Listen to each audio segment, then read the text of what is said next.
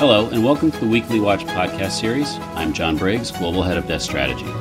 This series helps you cut through the noise of global financial markets with a quick take on the upcoming trends to watch. Hello, everyone. Since the last Weekly Watch was recorded, we've gotten the latest U.S. employment report, where strength in the data has showed further progress towards the Fed's goals. This has helped push U.S. yields up from their summer lows to the point where we've almost taken back all of what happened in July in just a couple of weeks here in August. But it isn't just the employment data in the U.S. that's perking up, which has also dragged UK, to a lesser extent, European yields higher. It's been the amount of Fed speak and Fed communication.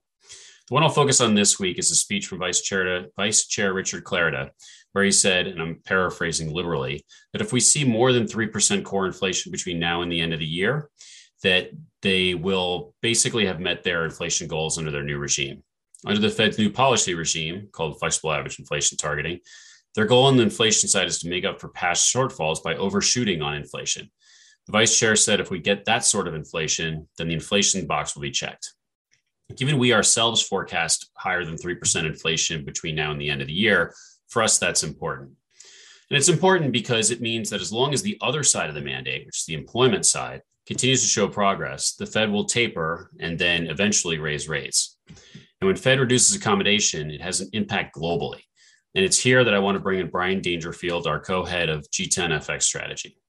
So first question, Brian, I set the table with Clarida comments and how the most recent jobs data has helped continue progress towards their goals and eventually towards tapering. What more do you think we need to see on the jobs front to get a taper announcement? And has our taper timeline changed at all? Well, John, thank you very much for having me. So on the jobs front, I think we really need to see more of the same. You know, over the past 2 months, we've had around 940,000 net gain in employment, looking at headline employment. Both of those numbers, reflect very strong levels of job gains, certainly stronger than the early parts of the year. And generally over the course of the last few months, we've also seen progress in the labor market continue to improve. We've seen steady pickup in the level of job gains. And so do we need to see a further acceleration from here to get tapering over the next few months started? I don't think so. I think as long as we see continued gains in the realm of what we have been seeing, I think that's probably going to be satisfactory to meet the Fed's goal of substantial further progress, as they call it. As far as our timeline is concerned, we have shifted forward our timeline for the start of the taper a bit. Sort of over the a couple of months ago, we were thinking that most likely announcement would be December for a January start for the taper. I think what's more likely now is a November announcement for a December start to the taper. And that thinking about the sequencing of events, we think September is probably the time when the Fed gives what they've been calling ample notice of taper. So Powell's made a big deal recently over saying we need to give the market ample notice before we execute on any taper. We think the September meeting is when the Fed gives that detail and gives that what they call ample notice in anticipation of an announcement at the early November meeting to begin the taper. So that's the timeline. What does taper actually look like? So there's a lot of different ways to reduce monthly purchases of 120 billion down to zero.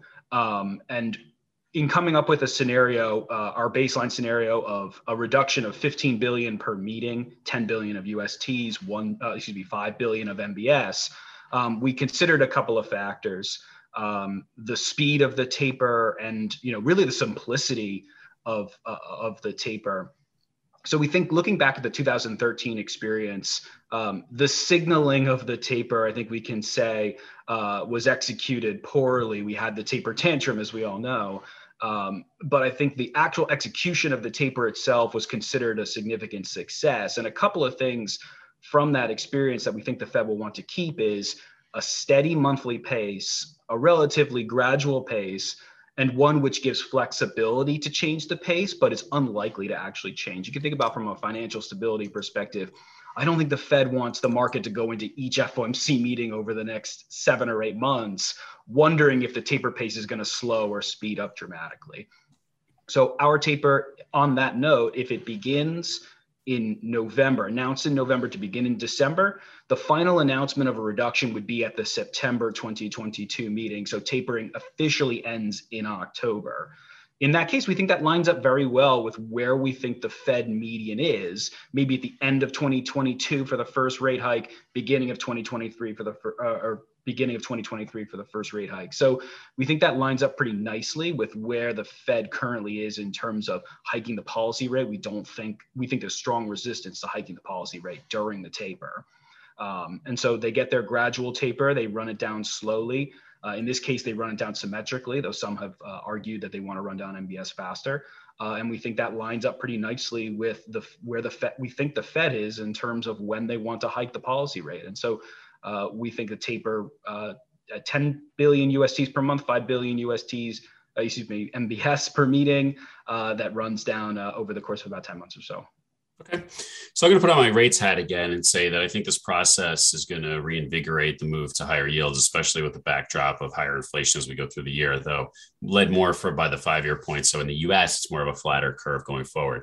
But going back to the global implications, what are the implications for G10FX, for euro, for sterling versus the dollar, or more broadly? Well, look, I mean, we're moving in the direction of the Fed removing accommodation, which is a very significant development from a global risk and from a global growth perspective. And it's really moved the risks more in favor of the dollar. I think to an extent that this is priced in, that there is an expectation that tapering will begin. But, we have growth in the US has been improving. Fiscal stimulus odds, I think it's fair to say, have been rising. And the Fed being more data dependent and moving towards tapering has increased the event risk around a number of key events, whether it be jobs reports, CPI reports, Jackson Hole Fed speech later this month. And so we've adjusted our positions on the FX side. We were sort of more bearish, more negative on the dollar at the early parts of the year. We've turned more neutral here. And in some cases, we're actually positive. We think higher yields likely to lead to dollar gains versus some pairs that are traditionally more sensitive to move in relative yield. That includes dollar yen and dollar Swiss against the Swiss franc. And so the dollar landscape has shifted, I think, more in favor of the dollar as the Fed has moved in the direction of tapering. And as a result, we think the outlook is much more balanced than it was at the turn of the year. So last question, you mentioned risk a little bit. What about emerging markets? I know you're the G10FX strategist, but EM risk more generally, will this shake the boat even more? Or will EM be able to withstand this process? I think it'll depend on the movement in rates and specifically how fast and how volatile we get a movement in rates. So if the Fed were to deliver a significantly hawkish surprise, and one that really catches the market off guard and you see a very fast move higher in rates, that's certainly something that's going to play negative for emerging markets and for wider risk. We know that carry interest rate differential is pretty significant when it comes to investment decisions in emerging markets. And if the Fed were to do something that were to significantly adjust the carry differentials in a very short period, that's something that we know can have some negative implications. And so from an EM perspective, our colleagues do have some favorites. Those in particular are places where you already have seen some rate hikes come through, which have helped buffer against, likely move higher in US rates. But for right now, we think relative value in emerging markets makes more sense than being outright long or short, or long EM, I should say, against the dollar, because we are in this period where event risk is higher. And we know the Fed is transitioning towards a more hawkish stance. And that's something that is a challenge. All right. Thanks a lot, Brian. That was great and helpful on many fronts. So that's it for this week. Everybody, we have UK CPI next week. It's quiet central bank meeting, though we get the Fed minutes, the last meeting, which could give us further light to shine on the taper discussion. Thank you and have a good week. I hope you have enjoyed this episode of the Weekly Watch. Please subscribe to our channel to get future episodes. We also encourage you to explore more of our content on our website and other social media channels.